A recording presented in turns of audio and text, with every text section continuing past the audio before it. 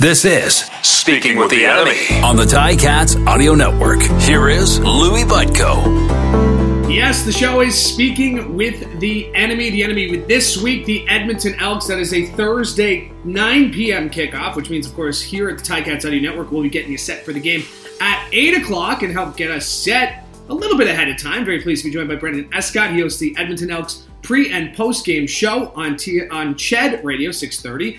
And, Brenden, just talking before we came on here, two teams that are really going through something right now. We'll be meeting at Commonwealth Stadium on Thursday.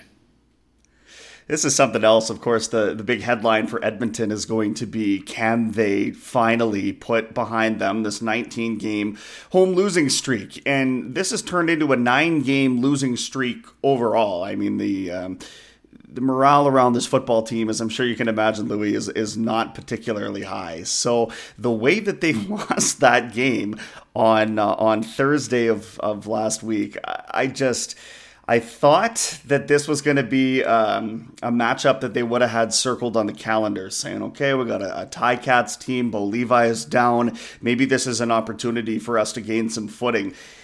And I don't know that they're a football team that should be circling any dates on the calendar. I mean, it's a matter of, can you cobble enough together to get through a game?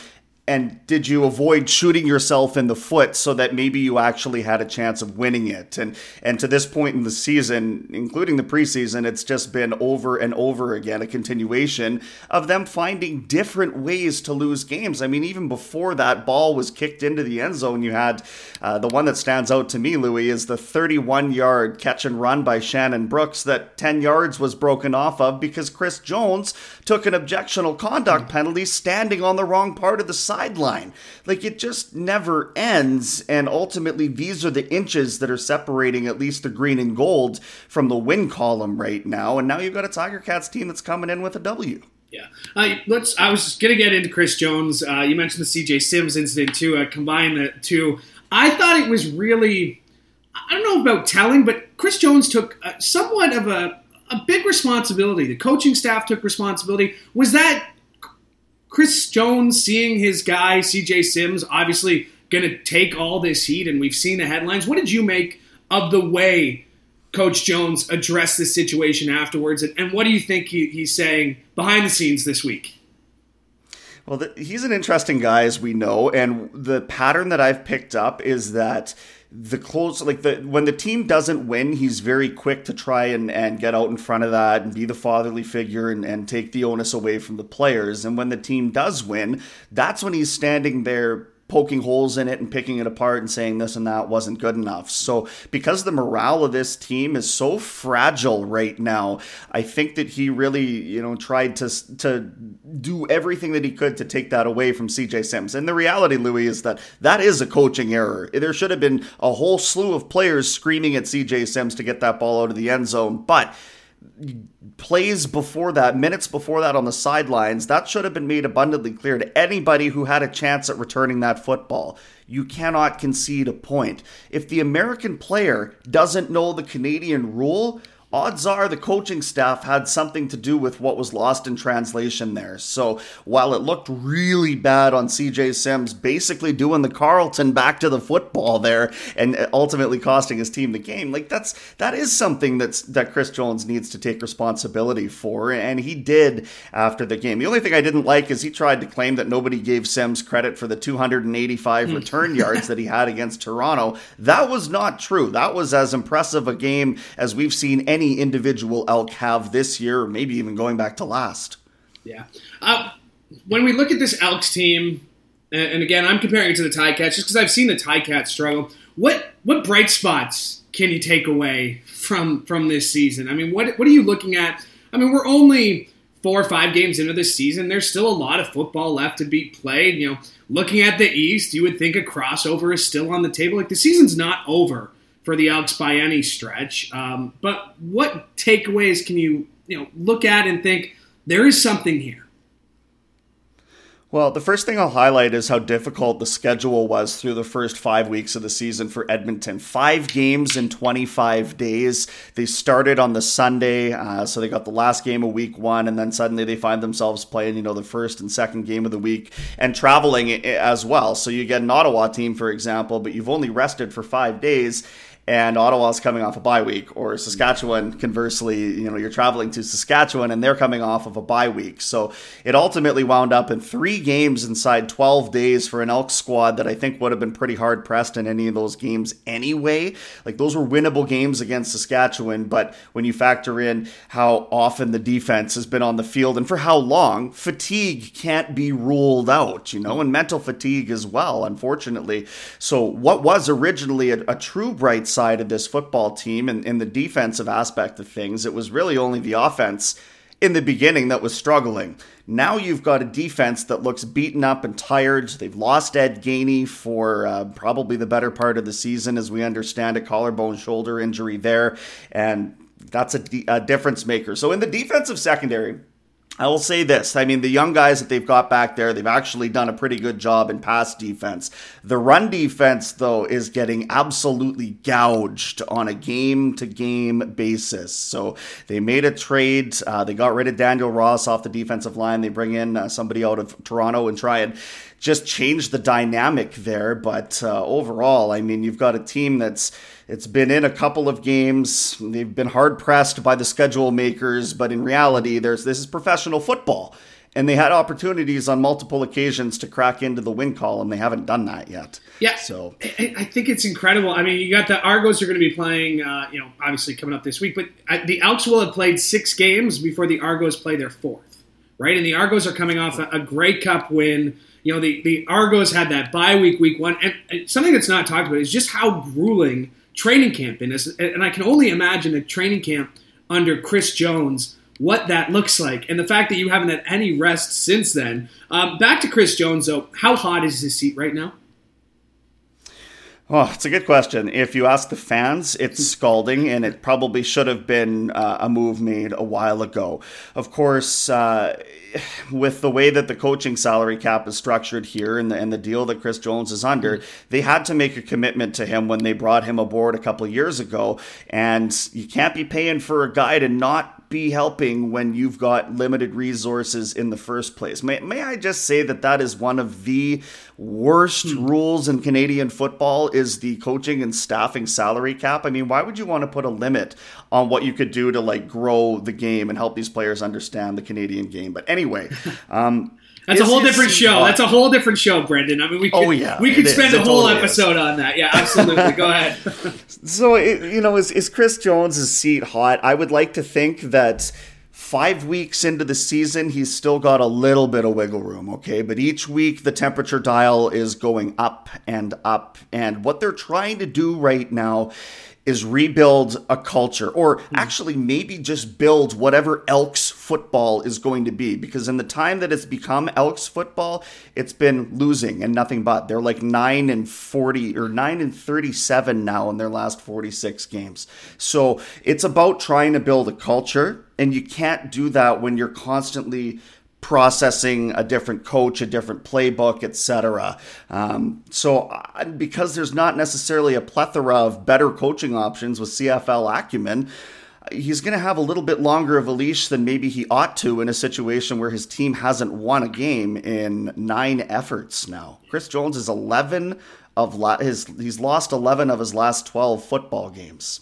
And for a guy, coming off what he accomplished his first go-around there, I mean, obviously the expectations were high, a stint in the NFL, he's bounced around a couple of spots, but obviously a guy who knows football and just not getting the results. You mentioned consistency. The one thing we haven't seen in Edmonton is consistency at the quarterback position. All in on Taylor Cornelius. That was the headline a month ago. Dogie starting the next week, and now it's back to all in on Taylor Cornelius. And by the way, you have a highly touted prospect in Tre Ford, a good Niagara Falls boy just down the road from us here in Hamilton. What is going on at the quarterback position? Does it just got to get to the point where if Taylor Cornelius is your guy, then he's your guy? You're with him through thick and thin. Or are we still going to be looking at this carousel as the weeks go on for whatever it takes to get the Elks a victory? To me, I think we have landed at Taylor Cornelius as the option. I think consistency, as I sort of hinted at, is going to have to be, like, you have to build around something here. And whether you like it or not, you've paid Taylor Cornelius mid-range starters money.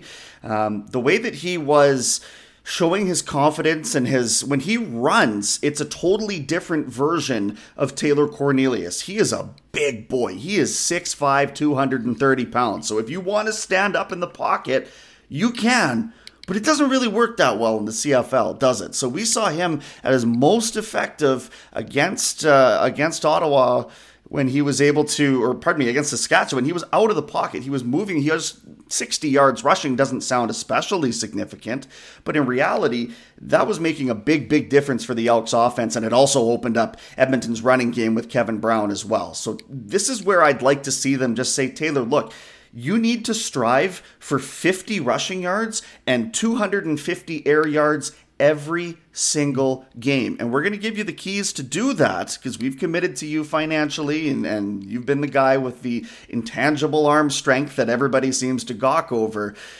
But, you know, you got to be able to be versatile. That's what the CFL game requires. And that's what I loved about Jarrett Daggy in the first place, is he's very mobile and willing to get out of the pocket. He's just a first-year pro, and it looked like it when he ended up in that start, right?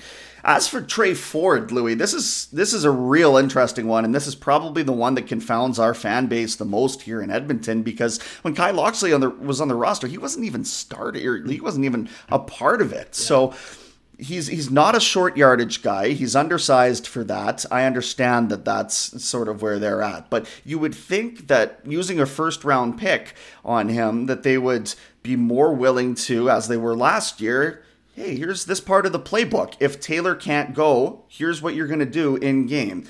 And now that they've got him started and they've got Kyle Loxley and Hamilton now, I wonder if we'll see a little bit more of that. But you're right. I also find it unusual that they spent that kind of draft capital on a Canadian pivot like that with potential, as you guys in Ontario would know probably more so than us in the West.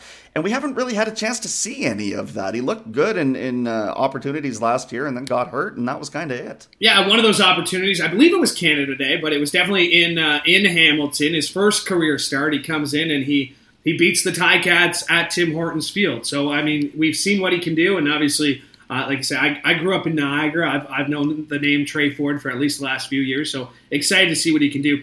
How can the Elks escape? How can they end their, let me double check here, 1,370 day losing streak, but their last, I have it written down here, October 12, 2019. I had to make sure I mentioned that number at least once. What will it take to reset that counter to 0 on Thursday?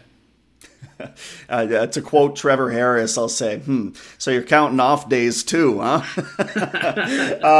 Listen, their defense is actually quite stout. And the fact that they were able to hold Saskatchewan to just the 3 points through most of that football game, that's the backbone of this team, okay? Niles Morgan in the middle of the linebacking core is a problem. Their defensive secondary, as I alluded to, albeit incredibly young, like it's a slew of rookies, but they've played pretty well. Kai Gray is a reasonable addition to this team, and what they've done is they've actually brought Luches Purifoy out of the free safety position, and they want a little bit more aggressiveness in the linebacking core. So he's playing the Sam position there to give them a little bit more toughness down toward the run elimination game. So if they can stop the run, James Butler, I mean, this is going to be really the difference maker for me. Can you put this guy on his back and keep him there? Because if not, I suspect he's going to run all over you. And they had their best 57 minutes of football, Louie, and they were only